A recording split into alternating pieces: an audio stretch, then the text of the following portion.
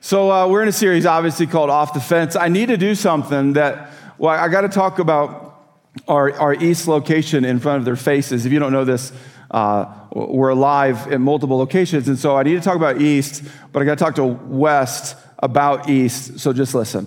Everyone at West who's with me right now, if you'll just look around, just kind of move your heads, look around, be like, wow. Some of you love this. You like sitting shoulder to shoulder next to complete strangers or people here. You love that. You love that. It's great. Others of you, this is the worst thing that could have possibly happened to you going to church. This was your nightmare, was that you were going to have to sit next to someone you don't know, and you're like, oh no, and some people probably are having to stand in the lobby and stuff like that. So here, everyone at West, we have another location with seats. East is full of nice people, like really nice people, and it's incredible. So just if you didn't know, at the same time, 9 and 11 at East, they've got services going on at the same time. It's all live. Hi, everybody. And also, there's a Sunday at 4. There's just lots of options if you're like, this is the worst. Do we just go right now? What are people going to say? Okay, just everyone understand? Good family conversation? Okay. So now that we know that lots of us are tuning in from all over, we have been in a series. This is the end of it. If you've been out of it, don't worry. My goal is to catch you up a little bit. I'm going to start off with a guy named Lawrence Lemieux. I think I'm saying that correctly. He's Canadian. That's how you say Canadian last names, I think. Let me tell you about this guy. This is in 1988. He's obviously on a sailboat. Waves pretty big, 15 to 25 feet. Storm has brewed and is cooking and ready. And as he's sailing, of course, paying attention to his sailboat. This is a true story, by the way. He notices there's another boat, basically like his, that has turned over. It's for those of us who don't sail, I say it wrecked, but it's turned over. The problem is the storm has brewed so bad, and there's a current now that's so dangerous that he notices one of the people from the sailboat is now being pulled away from the boat and cannot get to the boat and can't even swim to it. The current's too strong. The other sailor there on that boat, there's just waving his hands, trying to get someone's attention, and Lawrence notices that there's blood just pouring down his hands, so he's obviously been majorly injured. Now, most of you are like, so this is a story of Lawrence Lemieux going to save these guys, and it's true. That's what he does. That's there. Spoiler, I just told you what happened. Lawrence steers his sailboat over, knowing that no one is going to get to these guys in time, right? He's the only option.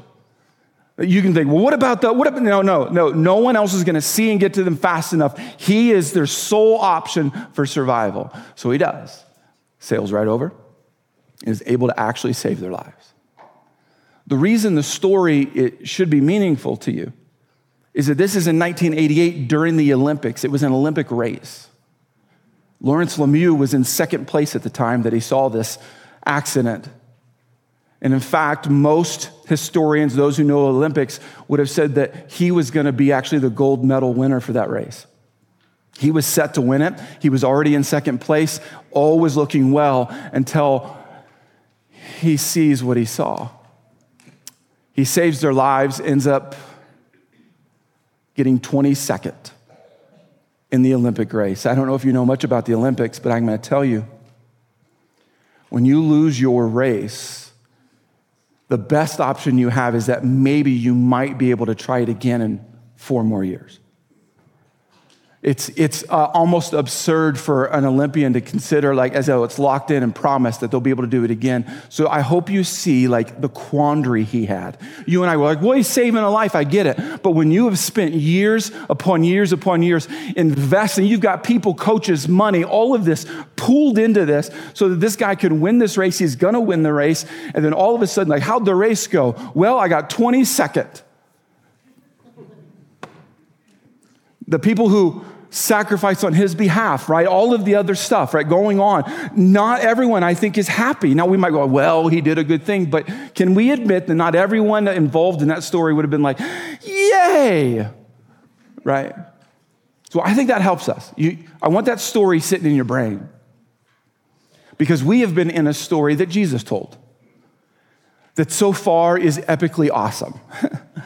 Jesus tells a story about a son who basically trashes his whole family and God, sins against God and his family, goes off and blows his inheritance and does horrible things and finds himself so destitute and starving that he's like, I got no other options other than to go back home. And so that's what he does. He goes back home, but he can't go back home. It can't be home. It can't be mom and dad kind of stuff. He's going to go back and it's going to be his workplace. He's going to be servant, no longer son, servant to his dad. And the way Jesus tells the story is before he can really just throw himself on the ground, the father runs to him, hugs him, embraces him, kisses him, and then follows up this declaration of love with an act of generosity going, son, here's my robe, here's the family ring, some sandals, and we're going to have the most epic time together. We're so glad you're home. It's an awesome story. But there's a quandary that then Jesus puts at the tail end of the story that if you don't get it, you're going to miss the whole story. So if you've been missing this, here's where we landed. Everything I just told you happened. And then verse 24, so the party began. The lost son is back. And the party is going to be epic. We've already described it. If you like beef and barbecue, who cares who's at the party? This is just going to be good. But everyone wasn't happy about this. And there's a lesson in this. Let me walk you into the final part of the story. The older brother, it's always the older brother. No, I'm just kidding. The older brother was angry and wouldn't go in. He wouldn't go into the party. If you don't know cultural history, especially with the Jewish tradition, if you had a meal with someone that you were at odds with, that was a way to restore the relationship. If you attended a wedding, you're affirming everything about the wedding, right? That's how this whole thing worked. So he's saying, I'm not going in there because, his father came out and begged him, but he replied, all these years I've slaved for you and never once refused to do a single thing you told me to do. And in all that time, you never gave me even one young goat for a feast with my friends. Yet when this son of yours, notice he doesn't say my brother, yet when this son of yours comes back after squandering your money on prostitutes, you celebrate by killing the fattened calf. This is how life works, okay? Not trying to be a downer. You can make all the right decisions. You can follow Jesus Christ as your personal Savior. There are people getting baptized. Come on. You can do that and be like, we all should be happy about that. Everything should be good. Yay! But can we admit that it doesn't always land like we want it to land in the lives of the people around us? Which becomes a challenge. It becomes something in your life that you got to deal with because so far in this series, we've talked about loving people. Yay! Talked about giving and people are like, kind of yay, and oh no. Right? But necessary. Well, now we got to go after what does a life look like committed to loving God and loving others the way Jesus said to do it. How do we do that? I want to teach you how because it's in the Bible. It's not just best of luck, be optimistic, unfriend your haters. Watch what Dad says. We had to celebrate. I really don't have to say a whole lot more because he's repeating that the son is returned. He was dead, now he's alive. He was lost, and now he's found. I want you to see this first part. We had to. When was the last time you said you had to? Sometimes it's like, well, I didn't technically have to, but I have to eat those cookies? No, you don't. You don't. But is that not the language that you and I both use when we walk into something saying, this is a big deal, and so we leverage the big deal. We talk about the big deal by saying, I have to, we have to. This is that important. Should grip you a little bit that the dad begins to explain himself, the love and the generosity, right? Because remember, Jesus is telling the story. This is a parable. Jesus is saying this is how you and I are supposed to live with unconditional love, irrational generosity. Why? Because we have to. Every one of us, all of us, have stories of churches who decided to not love unconditionally. All of us have stories of churches and Christians who decided to not be irrationally generous. And why does that stop? Why do you guys, and why do we find ourselves going, I don't like what's going on in the world. How do we bridge the gap between, I don't like it, it's not right, it's not good. How do we fix it? Jesus just gave us the clue. The father never surrendered his responsibility of being a dad. It's that simple. In this story, Jesus isn't just telling a story time at the library. He's saying, this is how you live your life. If you're here just because someone's getting baptized and you're like, well, I got invited, and there's a promised meal afterwards or something, and you're like, well, okay, Wherever you are with Jesus, I want you to hear something. If you think churches are full of hypocrites, you're absolutely correct. If you think the world is full of hypocrites, you're absolutely correct. So rather than harp on what seems to be evident in the world, what if you and I said, but what do we do about that? How do we make sure that you and I aren't hypocrites saying that we should love people and be generous? How do we do that? So we as a church have decided that we're going to treat Luke 15 as a mission. Years ago, I asked God, hey, would you give us a Bible story? When I say Fountain Springs Church, would you help us as a church help new believers, unbelievers, Christians, non-Christians, whatever terms you want to use? Would you help us be a group of people locked onto what you want us to be locked onto, and we need a Bible story? And so God, literally in my prayer times, like the story of the prodigal son, Luke 15. And like a good pastor, I was like, I don't like that one. Choose again, God. Sorry. I didn't know what he was saying, so I kind of played this delay game with God. I don't know if you resonate with this at all, but I began to say, God, that's not us. And he's like, I'd like you to read it. I'm like, I've read it before. I'd like you to read it again. Fine. That's our close relationship. Just want you to know, me and God. When I began to study it, and even we as a church began to study it, we began to see like, whoa, Luke 15 is a mission for life. If you've ever wanted to love people well, if you've ever wanted to follow Jesus Christ well, if you've ever wanted to have God in your life as you're supposed to, not religiously, but with relationship, and you're like, how do I do this? What kind of life do I? And we begin to say, well, go here and be this and stand up and sit down and kneel, and we begin to get into the methods of it, and we skip the values.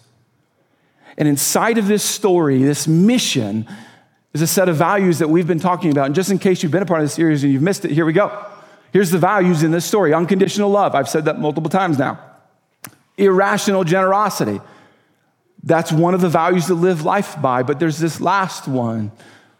Unwavering mission.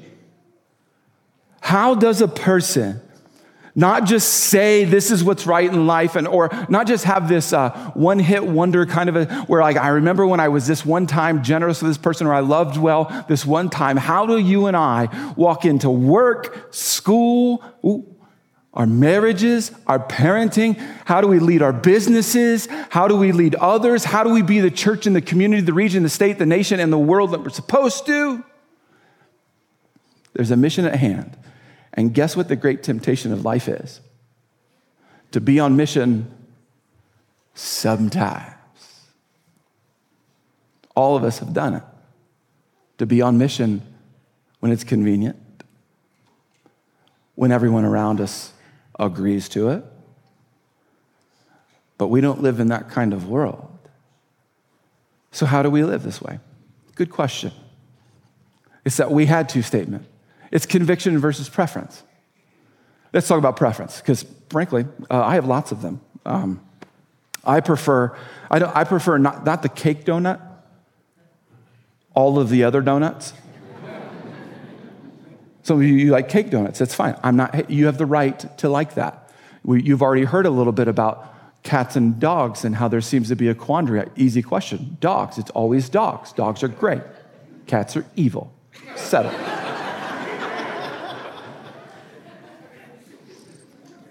You have preferences, I do too. You have preferences for music. We don't need to go into that because we will create an all-out brawl in this church. You have preferences. Preferences are not like this evil thing in our life.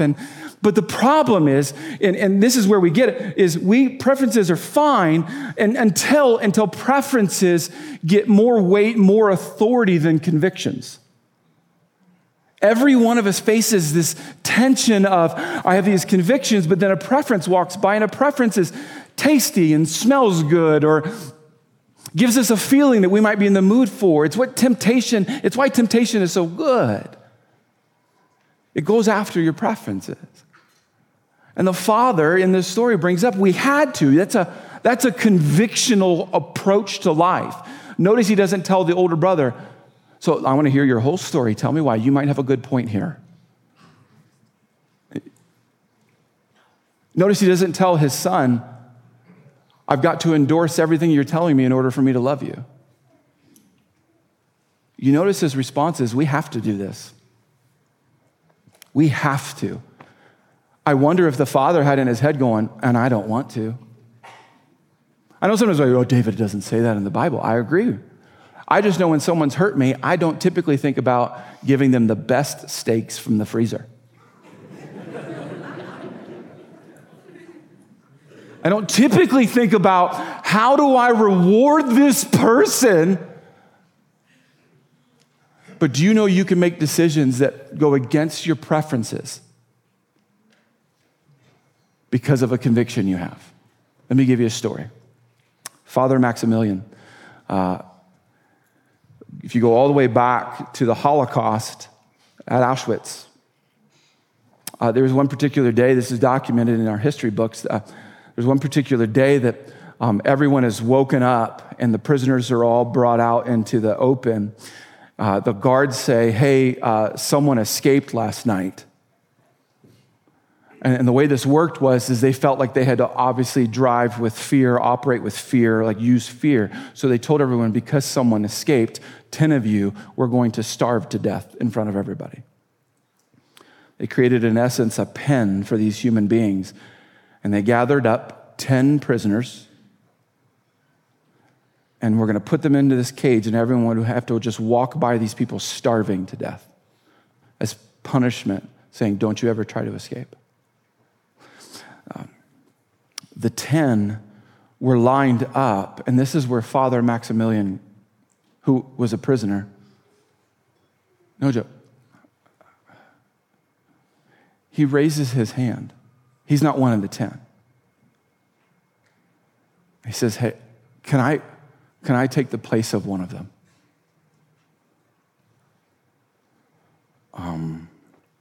For some reason, they let him do that. They randomly took one of the 10 out, threw Father Maximilian in. And if you want a good end to this story, there's not one. They were gathered up, given no food, no water, and the rest of the prison camp had to, day after day, watch them starve to death. The reason I'm able to tell you this story is survivors wrote about it. And here's what they write. It's worth just telling you. It was an enormous shock to the whole camp. We became aware that someone among us in the spiritual dark night of the soul was raising the standard of love on high. Someone unknown, like everyone else, tortured and bereft of name and social standing, went to a horrible death for the sake of someone not even related to him. To say that Father Colby Maximilian died for us or for that person's family is too great of a simplification. His death was the salvation of thousands. We were stunned by his act, which became for us a mighty explosion of light in a dark camp. I don't know if anyone has ever told you this, But if you're a Christian, you're called to that kind of life. If you're a part of a church, the church is called to this. So let me say something that you already know, but in relation to our series. Getting off the fence requires courage. And I would tell you, why aren't all churches healthy? Why aren't all Christians actually people who do what they say they believe, right? Why? Is it because they want to be a hypocrite or they're not in the mood to do it? I think it's courage related. I think since we were little kids, all of us have constantly been battling how to be courageous enough to do what should be done. I've been a leader long enough now. When I say leader, like children in the home. I've been married long enough. I've been a pastor long enough to tell you the greatest deficit I believe in Christians these days is courage. If you don't know something about this church, I'll tell you. The history I'm told is this church in 1999 was supposed to close. Like forever end, be done. We never hear of it again. And a courageous group of people have been willing to let Jesus be the guide rather than religion or preference. Jesus gave us this model. Luke 19:10, one of my favorite verses. For the Son of Man, who is Jesus, the Son of Man came to seek and save those who are lost. Yay, right? If you don't, grace, mercy, yay? Come on. When there's baptisms, I hope we're better than this. For the Son of Man, for Jesus Christ, his mission, right? Why does he invade the earth, come in physical form? Why does God show up like he does? To seek and save those who are lost. But if you study the life of Jesus, do you know that on multiple occasions, we have in the Bible, the Holy Bible, moments where Jesus is like, I don't feel like doing this right now. One moment, Jesus is in the garden, nearing his impending brutal beating and death and all of that. And we have on record this prayer going, Father, like, if there's another way, if there's another option, let's do that. And you have to wonder, was courage in low supply at that moment? But then he says something very convictionally, but I'll do what you want, Father. Like, let's do the will of the Father. And you see courage in Jesus. Sometimes we treat Jesus like he was 0% human, even though the Bible says that he faced what you and I face. I'm telling you with all conviction that he had conviction and needed courage, and you do too, every day. And let's keep teaching the healthiest courage comes from the right convictions. Sometimes I'll do this with my kids. Hey, you don't need to be afraid. Just, be brave. Never works, ever. They still have, yeah. Have you ever wondered how to have the courage that other people seem to have? I have. Like, you watch people go through stuff, and you're like, well, you must not have been afraid. And they would say, oh, let me tell you. Most people that I know that put themselves in dangerous situations, it's not that they're in their situations going, I wasn't scared at all. It was totally just, no big deal. Most of us are like, whoa, it was intimidating. It was scary. It was dangerous. In a conversation when you have to confront someone going, I didn't want to do that. Most normal, healthy human beings do not love confronting another person. But some do and some don't. Where's this come from? And I would say healthy convictions. What tips someone over from going, this is the right thing to do. I need to do that. That's how I need to live my life. That's the mission I need to be on. I'm afraid. It might mean I have to make some tough decisions. How do I get there? I would tell you it's not the lack of fear. It's the presence of convictions. If you want to live the rest of your life as Jesus intended you got to have the right convictions. And so I wondered, writing this sermon, going, does our church know the convictions that our church is led by? And the answer that God gave me was no. I think he's wrong, but I'm still going to do it anyways. I'm just kidding. He's totally right. But if you don't know what convictions to lead your life with, if no one's ever taught you, like, what should I, fuel my family with? How do we make decisions about what we do and what we don't do? How do I lead whatever you're leading? How do I respond to hurt and pain?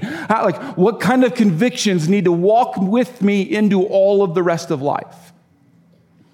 Well, I think what the church has as convictions can be transposed onto your life no matter what season of life you find yourself in. So we're just going to go through this. This is going to be fun, I think. The church must never forget it's the church. Kind of goes back to the beginning with the father. The father, he didn't forget he was dad. That's why he tells the older son, hey, buddy, love you, but we have to do this. Why? Because I'm dad. Why? Because no one else is going to. It's my role as dad to fight for this family, right? Jesus never forgot that he is the answer that we needed, the salvation that we crave. And even in the midst of perhaps fear and intimidation, being brutally beaten and all the atrocities that went on with Jesus, he never forgets that he is, of all the names he has, one of them being he's the Savior. He's the guy. He didn't forget.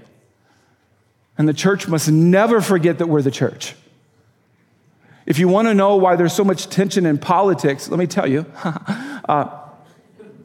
It's because so many of us are demanding and wanting of the government what the church should actually be doing. But over history, the church stopped realizing it was the church and designed by God himself to take care of people's needs, and we let the government take care of stuff, a group of people who can't do it well, won't do it well, it's never going to happen well because we're supposed to. There is your political science lesson for the day.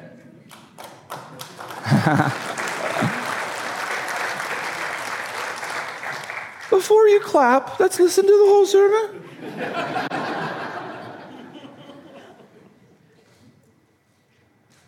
Here's another conviction. Jesus Christ is the hope of the world. Let me state this clearly. No political party is. Listen. Your boyfriend is not the hope of your world. Neither is your girlfriend. Let me walk this through. Your husband and your wife. Your children. The hope for this world is Jesus. And I think we've not necessarily mentally forgotten that. We just have paused that. That's true, David. That's right. Are you letting that conviction drive your decision making? Because when next fear that you face, if you bring this with you, that fear has less of a chance.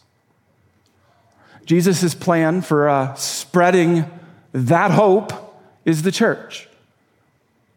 Let me give you some examples. When Jesus said he was going to build he didn't say, my hospital, which we need hospitals. I'm happy a hospital is available. He didn't say we're going to build a nonprofit organization. What Jesus said, I'm going to build the church. And why was he going to build the church? The church was intended to then disseminate this hope according to Jesus' commission everywhere. Jesus' plan, if you hate the church, that's fine. Totally fine. It's still Jesus' plan.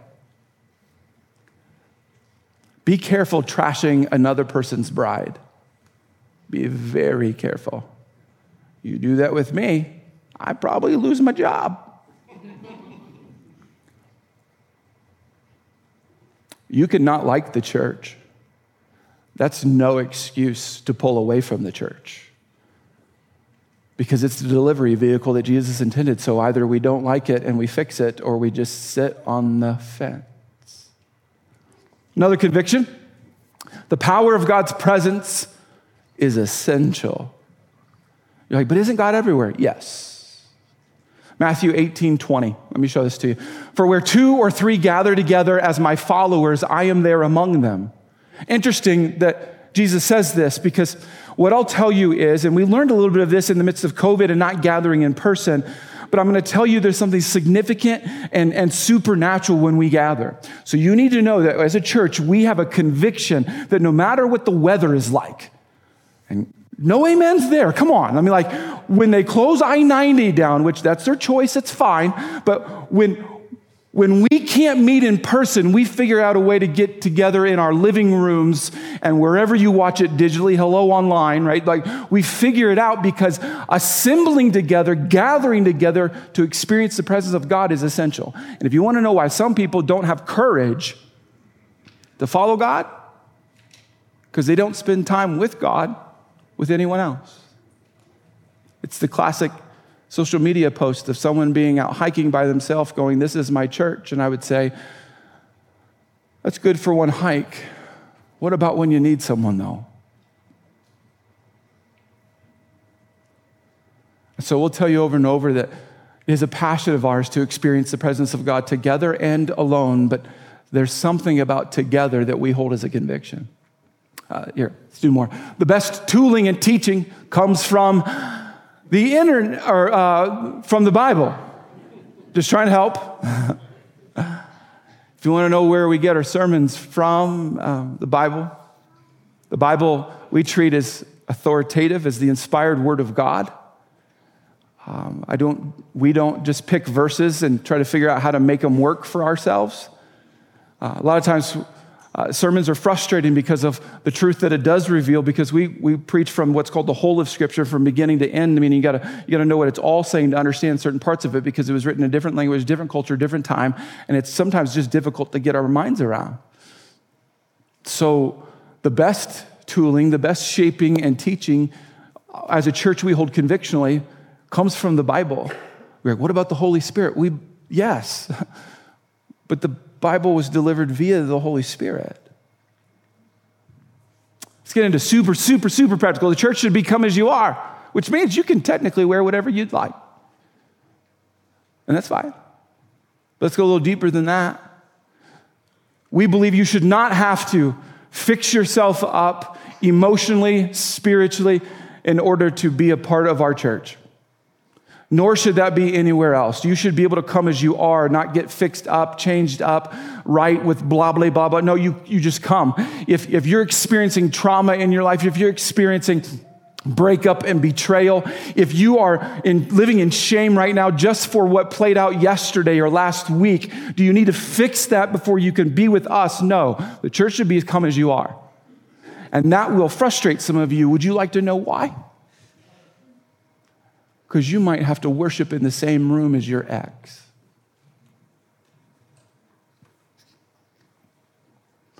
Or the person that you don't like from school.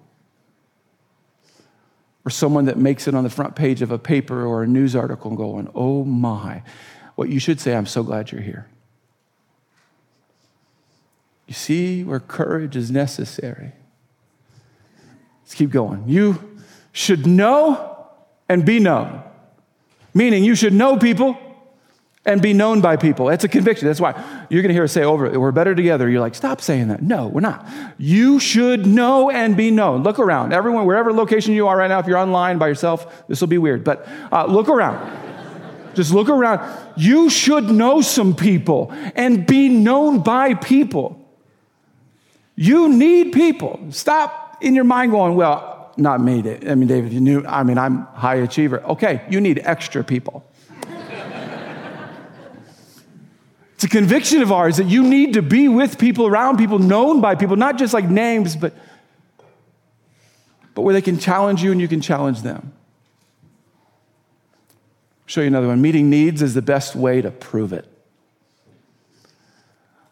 I shared, if you need to know, I'm going to share it again. Our weakest part of our church right now is this. We have a lot of stuff that we think is right, but we're not proving it well. We're not serving well.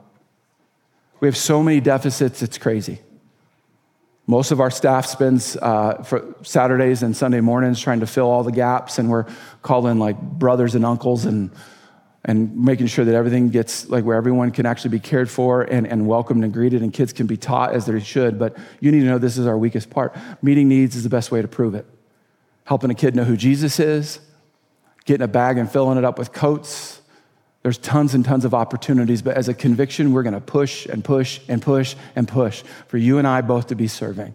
Serve with your family, serve with your roommates, serve by yourself. If you're single, come on, start serving. It'll help. Every stage of life matters. The healthiest churches, I'll tell you, are multi-generational. Meaning you shouldn't look around and say, like, everyone is looking exactly the same. A healthy church has children, teenagers, young adults, and then adults. And we as a church believe wholeheartedly, it's a conviction that every stage of life matters. And so we will offer very specific age-related opportunities to learn about Jesus, because every stage of life matters. We don't just have babysitting, and once they get to be like, when they can serve and give, then we'll take it. No, every stage of life matters. That's just some of the convictions that you are welcome to steal and live out. All helping us do this, our unwavering mission, to show people who Jesus is. I hope you want to do this. Here, pretty soon, we're going to baptize people. And if you've ever needed a physical display of what it's like to show someone who Jesus is, when you watch people being baptized, not because they are perfect, but because they know who Jesus is and want to declare that, come on. I love that we as a church, like a lot during the year, have baptisms. So what's a picture of all this? We'll see where this goes. Let me show you what being a Christian is.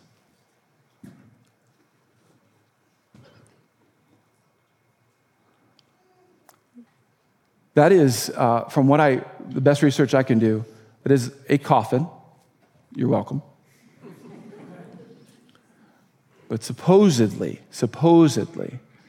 that looks like a one-way missionary's coffin. If you've never been taught about one-way missionaries, I've said it many times, it's a missionary who decided that they heard from God and they were going to go to a group of people and they were going to tell that group of people who Jesus is. But the commitment was this: they would take all their belongings, they would build or buy a coffin, put all their belongings in the coffin, and the coffin would be their suitcase because they did not need any other suitcase, meaning where they were going is where they were going to die. What would happen if a church approached life this way? Where we were all in, unwavering, all about this. So if you want to know what is the mental picture of a healthy church in your pastor's brain, that. A group of Christians who say, I'm all in. There is nothing more important than showing people who Jesus is. In fact, let me prove it this way. Some of you are supposed to get baptized, and you didn't come planned for this. But because we as a church believe it's our mission and we hold this conviction, we're gonna interrupt the regularly scheduled sermon ending kind of thing, and we're gonna do this. If you're supposed to get baptized today, we are ready for you already. We have shorts and t-shirts for you to change into, a towel even, come on. We're ready to pray with you, answer questions you might have, to where you didn't have to go to a class or even come prepared.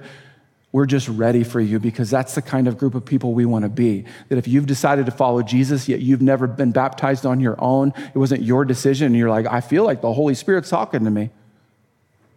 We're ready for you. That's who we need to be. Ready for anyone and everyone so that they would know who Jesus is.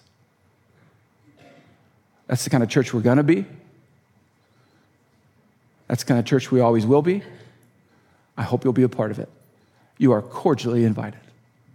Let me pray for us. Heavenly Father, I ask in the name of Jesus Christ that you would convict every one of our hearts, especially mine. God, would you convict my heart that every single day is full of people who you love. I will cross paths, we will cross paths with people that you have sacrificed for, that you have intervened for, and that you are chasing after, and that you want to have a relationship with. God, would you convict my heart and all of our hearts that we would see that and feel that each and every day. And Lord, for those even today that that know that you have spoken to them, and today is their day to get baptized. Would you give them the courage to do that today?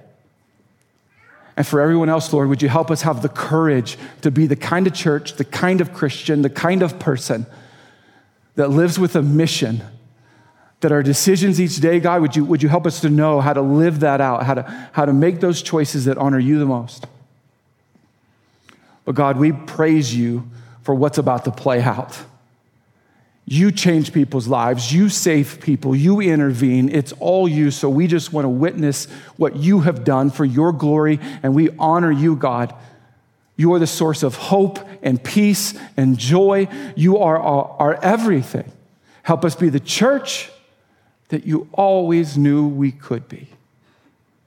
We love you, God. And we praise you for all you've done. Amen.